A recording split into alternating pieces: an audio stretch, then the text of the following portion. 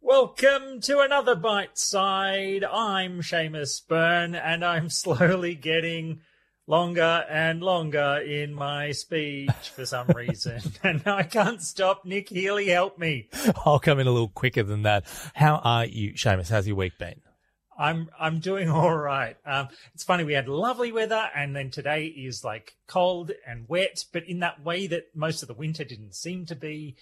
And I almost, as I talk about it, I'm talking about the weather outside, which is a nice change from talking about catching diseases. But look, very much so. And for what it's worth, we haven't got that cold yet, but it is a bit of a humid day here, expecting some rain, and we won't get back chilly again. But I'm not missing it. Dubbo winter's a lot cooler than I thought they were going to be. I remember once thinking about moving to somewhere like Oberon, and partly because I was like, they get snow sometimes, and that would be nice. But I've then seen the temperature around there now that, you just kind of like to keep an eye on regional temperatures for some reason when you live in regional areas. You kind of weirdly get obsessive about it. What's someone else doing? What's their temperature like? I've got a reasonably serious thing I want to talk about. Cool.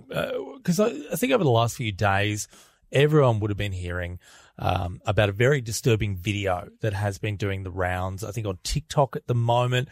I believe it started off in Facebook, has been on Instagram. I don't want to go in the details of what it is. I think you probably know it if you've heard people talking about this. It was front page of the Daily Telegraph today, so certainly people are chatting about it.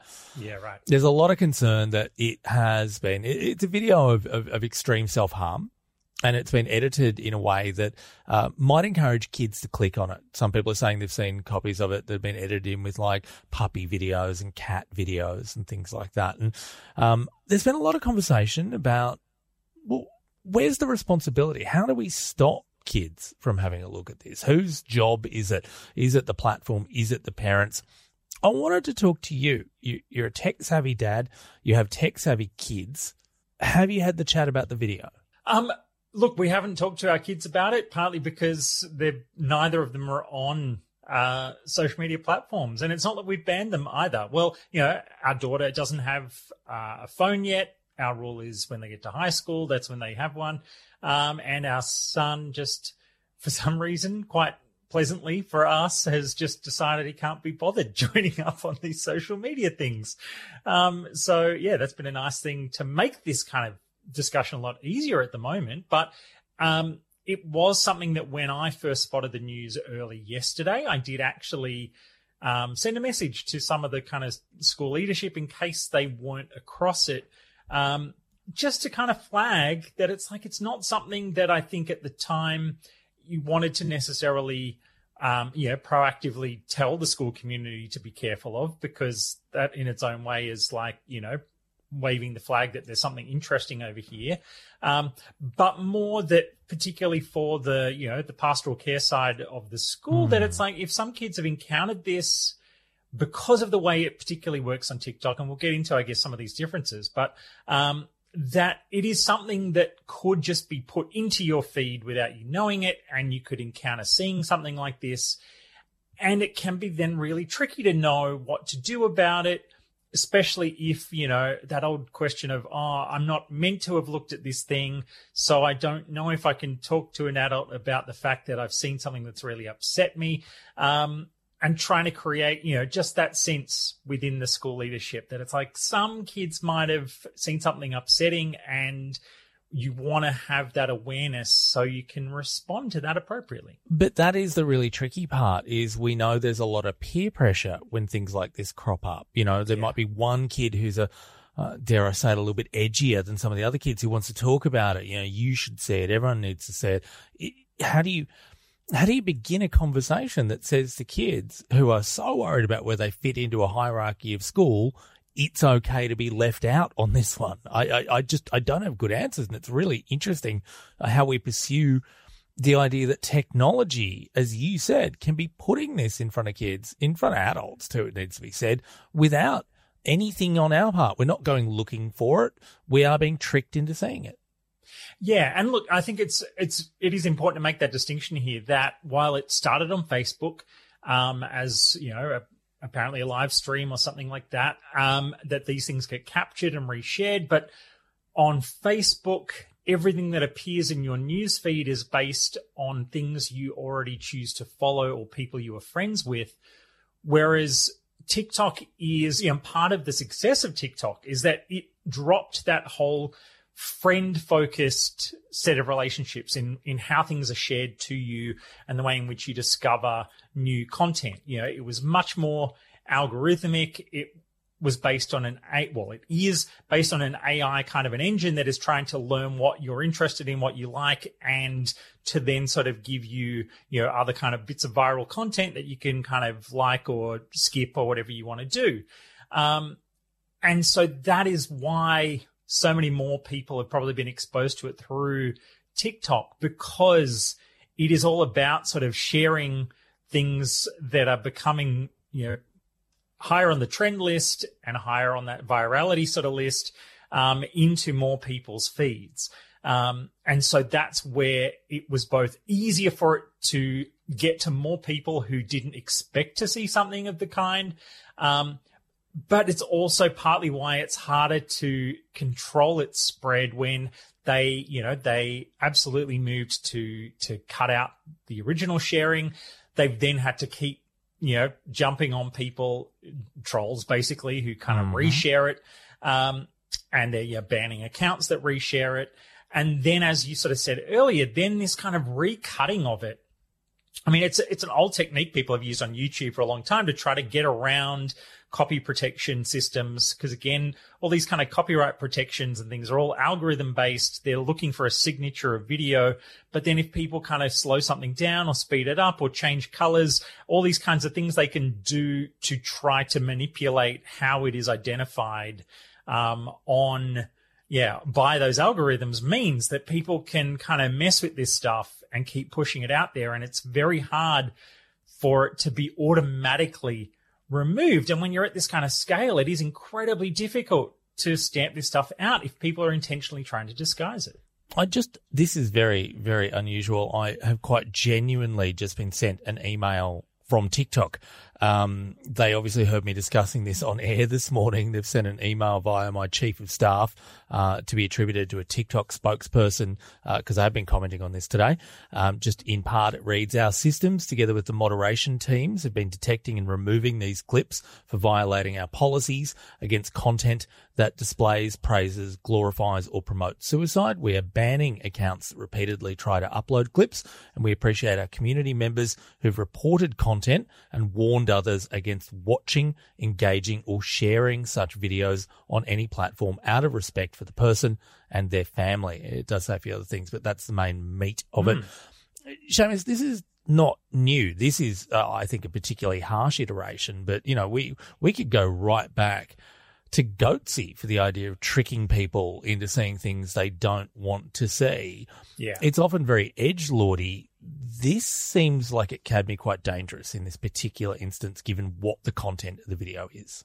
Yeah. And look, I do think there's kind of a positive aspect out there of people trying to, there's been a very active effort from other people to post things with warnings, even people just kind of trying to say things like, if you see something along these lines at the start of a clip, skip it straight away because, it's not something anybody wants to see. So like things where people have been trying to search for those ways to give people a warning without sort of necessarily going into details, but they just try to give you that hint so that if it does crop up in your feed, that you know enough about what follows in the clip to get away from it.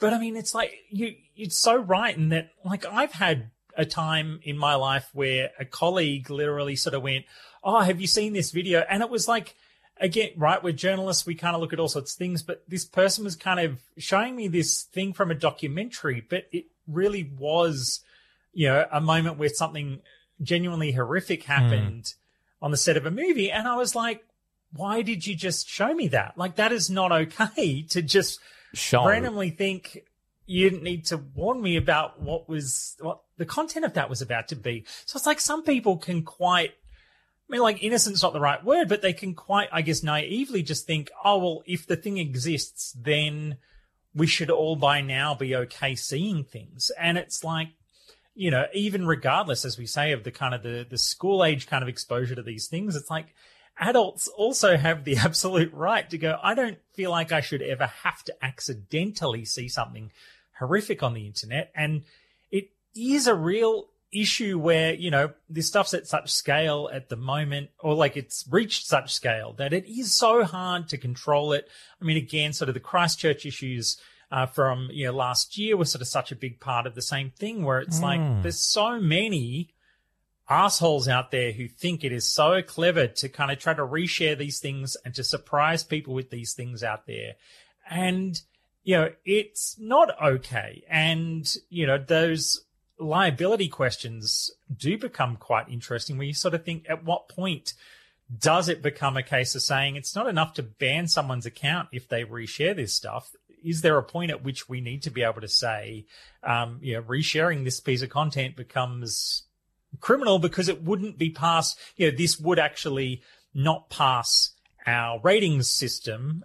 And it's almost like, do we need, you know, a system within it? I'm literally making this up on the fly right now. It's like, if there was some kind of, you know, system within the ratings board to be able to go, well, actually, yeah, we've now given this, you know, an appropriate rating to say if somebody distributes this on purpose, then you're actually now liable for a fine or something. I don't know how we actually go about policing that, or where we could, given the various jurisdictions. Exactly. Just a couple of things. You know, we've been saying kids, but of course, you know, I'm seeing commentary on social media about people with children in their late teens who have been very, very upset by this. Adults can be upset by this.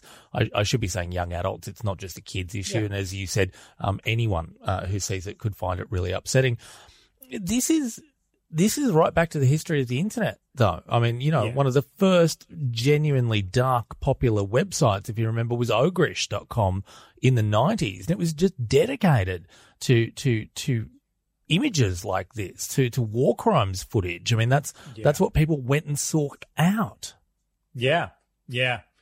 Right. It's like, it's just, there's so much kind of mess attached to it. And it is that thing, of course, where like more and more, like the more that the internet has become easier to use, the more this stuff kind of filters into spaces that we would consider, you know, supposedly sort of better policed and more kind of, you know, better managed. But it's like, well, everything, you know, well, as we know from sort of the likes of Facebook, it's like every aspect of society also still has access to Facebook, even if most people's experiences are family and friends and nice kind of groups that they talk about their favorite stuff with, that all that stuff still lives in those same spaces.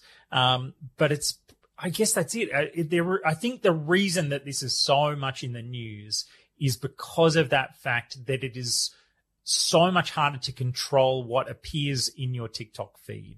And that is precisely why people have been able to become kind of really sort of famous in new ways through TikTok. Like dance culture has kind of been, you know, incredibly well supported through TikTok, and like all kinds of sort of new ways of being funny and entertaining and gaining celebrity status has sort of become a big thing on TikTok, because you can go viral and you don't have to have waited for millions of people to start following you. You can just do a clever thing and other people will see it. And you're like, that's definitely been part of what meant TikTok could break through that kind of stranglehold that sort of Facebook and Google have had over sort of so much of that tech giant dominance. But this kind of moment is one of those opposite sides of that, when it is very, very hard to stamp it out, when the algorithm is entirely designed to just push things out to people in unexpected ways. And look, we'll move on to a nicer topic in just a second, but I had a couple of words here from Jocelyn Brewer. We've spoken about her before. She's a great psychologist. She's a parent. She talks a lot about working with children in those digital worlds. She is one of the people who came up with the idea of digital nutrition. She's basically said you can actually explain to kids that using the internet comes with risks. And right now, because of where we are and because of this particular video, those risks are higher. She says you can explain that the online world has a range of material that is not always safe. And she says it's great to actually have a conversation about how to trust adults to keep you away from things that you can't unsee. And I think that's a really good way of putting it. Yeah. And look, there were some great points in another article I sort of spotted from New Zealand, actually, which was pointing out that thing of, like, not if your kids kind of have experienced this, or sort of, you know, younger people, you know, who've maybe kind of seen this stuff, that it's like, you know, make sure that when you're talking to them about it, that you normalize it, that, you know, that you tell them it is actually very normal and okay to be very upset or angry or confused about kind of something horrific that you might have seen. That it also kind of points out not to overreact by kind of thinking, well, if something like this is out there, let's kind of take their phone off them again and you know, send them back to kind of not having access, because that's the kind of thing that means they won't be willing to talk to you if they stumble across things that have scared them, because they don't want to lose their privileges. So it's like really important to sort of find those ways to be balanced about it, be open to talking about whatever they're feeling, and not make them feel like they're going to be in trouble just because something weird happened out of their control. All right, let's move on to something much, much nicer. You and I have been talking about the brand new iteration of Xbox consoles coming our way for a while. We have been, in the words of the great ad, tell them the price, son. We've been waiting for that for ages. It got leaked. Have you seen the prices, it looks like? Have you had a chance to catch up on this? So I've seen the US prices, which, you know, then there's the fun guessing game of what is this going to convert to in dollary-doos. But Xbox Series X is going to be $499 US and will launch November 10. And then the Xbox Series S is going to be $299. And the S is that's the newest reveal, which is the pure digital console, and is like a much smaller little kind of body unit than the Xbox Series X, which is, you know, notoriously like a giant brick of some kind. Now, look, you know, as you pointed out, that's US dollars. We could do a dollar for dollar conversion, but that rarely has anything to do with what price is actually charged. I'm going to say that's actually less for both of them, even given that US pricing, than I'd anticipated. They are, I think, aggressive price points. Yeah. Look, I think based on this, the Xbox Series S is going to absolutely fly off shelves, because most people are done with the whole disc era. Like the idea, like I think it's important to continue to make disc-based media available, but most people, I think, are going to feel pretty comfortable going, so wait, for that much less, and I don't have to worry about the disc stuff, and it's heaps smaller than, like, they're saying it's the smallest Xbox ever in terms of its size. It's like, yeah, I think that one's going to absolutely hoon off the shelves. I think my guess is $499 for Series X. I'm kind of guessing, you know, adding on the local, not just the GST, but the local generic tax we kind of cop, that I'm thinking it's going to be like $7.99, maybe even $8.49. They'll try it on a bit. And then Xbox Series S, like, it feels like that's probably going to be $4.99 locally, I reckon. So, you know, we'll find out those prices later, but, you know, I always go back to this anecdote, and it's always about the PlayStation, the original PlayStation. Because if you actually converted what that was worth in Australia when you bought it, back then, when it came out, and you made that into today's value, it was over $1,000 at launch. Yeah. Yeah, totally. So, you know, we often talk about, you know, oh, the prices are huge. Oh, what, 800? These are great price points. These are absolutely great. Do we need the next generation, though? I can see the value of the S, same as you. And I just got to say, you look at that design, it's actually beautiful. White with the black dot. It's an absolutely stunning piece of design. But I've heard a few people kind of rumbling about this on social media. Are we really ready for that next generation already? I mean, I'm still using my Xbox. I'm still using the PlayStation 4 I've got. I went and got one of the Pros. I'm not seeing any particular issue with them. A few people have said, you know, I'm wondering if the next generation is going to sell the way they hope it will, or whether it is going to be things like the Series S that actually take off.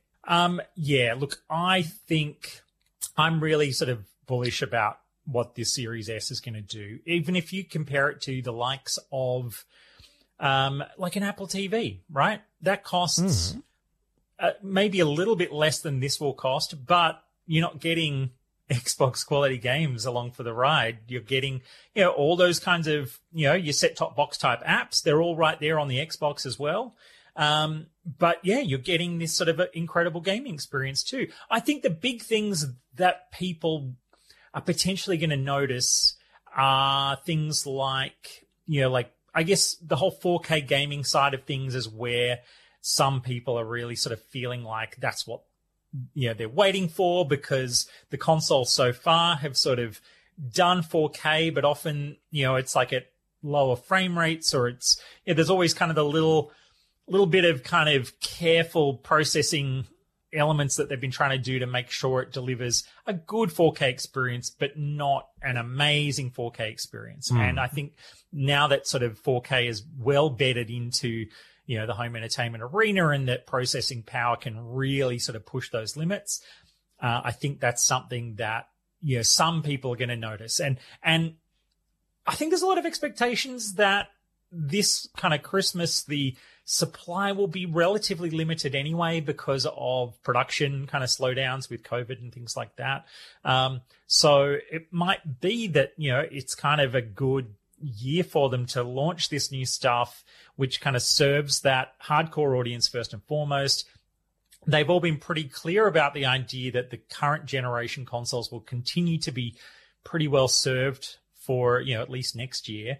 And it sort of gives it that chance to sort of start to spin up a little bit. And then potentially, of course, we might start to see some, some price drops and things by next Christmas that really then brings everybody else along for the ride. I think there's one thing about the Series S as well. I'm just remembering this. I'm not reading it in front of me, but it might be focused on doing like 1440p as its focus of resolution. So again, it's like slightly less powered, but again, it's the kind of thing where it's, halfway between HD and 4K essentially, but that's still going to look amazing for most people, which is why they've been able to pull off that kind of price point. It is. And from memory, it is one of the rumors, and I don't know if this was actually confirmed when Xbox did come out and confirm a few things, 1440p at up to 120 FPS. Yeah, right. And again, that frame rate stuff is actually what more people are going to notice. I've had a G-Sync monitor for a few years now on my PC here at home. And at the time, I wasn't kind of sure, what the deal really was. But actually, I feel like that has been so much more important to me. So G-Sync being the monitor will actually run synchronized to the frame rate that the graphics card is putting out. So instead of, like, the classic issue used to be you get a bit of screen tearing if the refresh rate of your screen, or even in this case, your television set, is running differently to the frame rate that the graphics card is drawing the frames at. So things just kind of get out of sync. And so you just get weird kind of tearing on the screen. And it's like one of those classic things where it kind of always just felt like that's just part of gaming, really, for so long. And then you get a screen that actually knows how to deal with it and just makes that go away, and everything looks smooth regardless of what it's meant to be doing. And suddenly you're like, oh my God, like this is actually so much more important than what the resolution is just making it look kind of buttery smooth on my screen, and everything's great. Buttery smooth. Yeah, I think that's all I want as well. I just, whenever something like this happens, and I'm not going to go deep, conspiracy here, when we see leaks like this, I always wonder if the leak was actually part of a very, very careful PR strategy, or if it was a genuine leak. I can never tell. You're totally right. I'm like, these days, absolutely, when I first saw that leak, I was thinking, so is this just the prep everybody for for what's about to drop? Is everybody cool with this? What's the sentiment tracker saying on Twitter right now, everybody? Okay, There's a trend towards positivity. All right, let's go. Okay, you're even darker than I am.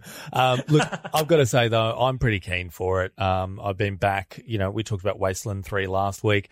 I've been really enjoying the Xbox. If it is at a price point like what you suggested, I can see myself actually moving up to an X, probably pretty quick, to be honest. Yeah. And look, here at my house again, it's like we've now sort of got two, like I've got an office with the TV in here and then the living room. And it's that thing where I think there are people who have multiple rooms and that feeling of just going, it's not a fussy disc machine anymore. It's just a set-top box. And I just kind of drop it in there and I play some games and I could have one in each room. Great. Bring it on. I think it really feels like, in the price war context of this versus PlayStation, this knocks it out of the park for Microsoft. Like everything that, unless PlayStation's, this feels like the winged kill thing, right? Because it's just like PlayStation's going, yep, we've got the most powerful new console imaginable. And it's like they're setting everybody up to know that it's going to be a bit more expensive than they were hoping. And then Microsoft is like, well, like here, the X is really powerful too, and it's this much. And now here's this second one that we didn't tell anybody about, and everybody can own this at a very comfortable price point. Just a quick note on physical media. I did actually use the Xbox on the weekend to play a disc. I got home after a couple of drinks, and my house guest and I decided we needed to watch the Australian classic film Hercules Returns. And of course, I have that on DVD, not even Blu-ray, and fired up the Xbox so we could watch it on that. So I'm not going to lose my physical media. Thank you very much. I've got a tip because should be wrapping up soon. I've got a weird tip and I don't want to dwell on it for too long. But as I said, I had a house guest. We went out to the zoo because when you're in Dubbo, you tend to go to the zoo. I then had to get back home and delete nearly every photo I'd taken at the zoo. Don't go to the zoo in the first week of spring. Every animal is uncomfortably horny. It is really upsetting.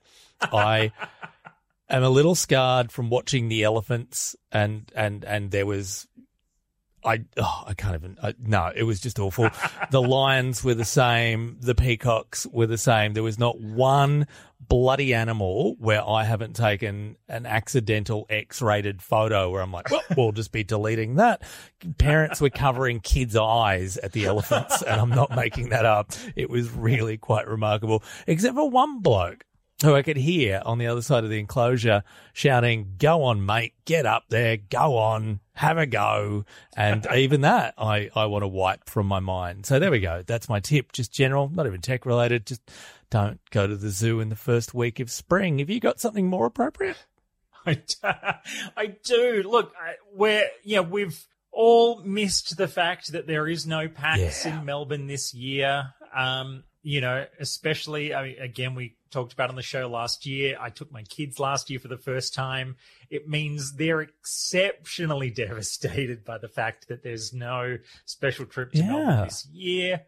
But PAX Online starts this weekend. So this is a combination of the Australian event, but also an event that can't go ahead in London and an event that would normally be happening in the US. So combine it all together, and they're doing it as like not 3 days, but a 10-day online extravaganza. It really kind of feels fun and exciting that they're trying to do as much of the experience as possible through a digital format. And the schedule is now available online. So local time, it starts like early Sunday morning. But the kind of trick to it is that they're going 24/7 across those entire 10 days. And if you go to the schedule, which is online.paxsite.com, I'll put a link in the show notes. There's heaps of really, really cool streams and things to tune in for. I know some people who are taking part in panels. I'm not sure. Did you sign up for any panels this year, Nick? No, I thought this was a great opportunity for people who weren't me to maybe feel more comfortable doing a panel, whereas something, in person they might feel less comfortable. I thought this was a great opportunity for me to, take a seat and shut up for one PAX, to be honest. So yeah, if you kind of go to the thing, there's 3 separate streams because, of course, normally the panels would take place in a whole bunch of theaters and everybody gets together and asks questions, all that. But I know that what they've done this year is actually pre-recorded most of the panels. Most of them, I'm sure some will probably be taking place live, but by pre-recording a lot of them, as sort of the folks that I talked to said, is that it's meant that they've been able to make sure that, no technical hitches kind of ruin the stream while it's trying to happen live. Instead, they can kind of run it live. And then I think people are, encouraged to then be there to take part in the chat and things like that will take place alongside it. So, like a really good way of meaning people can kind of interact in real time while watching something that has been well produced to kind of know that it's going to run smoothly at the time. But because of that 24/7 cycle, it means that, if you kind of literally on the first day, once you get into Australian time zones, you start to get things like, Film Victoria funding, how the Goose gets made. So it's like looking at, the Goose game and how that got made. There's this great new Aussie game coming out called Enchanted that looks at Indigenous culture as kind of part of integrating that into this really cool game. And so they're kind of looking at the background on that one. So like, preserving Australian game history, like all these things are right there, just like we would normally get from it being a local experience, but just really well sort of scheduled out so that if you're going to tune in Australian hours, then you can check out all these really cool Australian things. And then you can then sort of, overnight or get up early in the morning if you want to tune in for some of these things that are focused more on the US or the UK time zones. So really, really cool effort. There's still also like a digital indie, what's not an arcade or an alley anymore, is it? Showcase. But that's it. They're trying to kind of digitize a lot of those ideas. I'm sure some of it might not work perfectly. Some of it will be a bit weird and awkward, but it just seems like they've done a really good effort to pull this thing together to have a good online experience. So essentially it'll run from Sunday morning our time through to pretty much Monday or Tuesday the week after. So at some point over the next week or so, go check it out. And we'll be talking about it next show as well. Absolutely. We should wrap it up. If people want to track me down, I'm on Twitter. That is the best place to find me. And you can find me at Dr. Nick. That is Dr_NIC.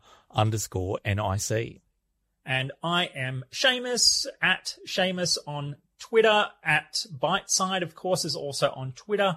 At The Biteside on Instagram. And, of course, you can email us, ask@biteside.com. And check out biteside.com because next week there are new writers coming on board and new cool things starting to happen. So there'll be lots of cool new things. And we will talk about more of that next week too.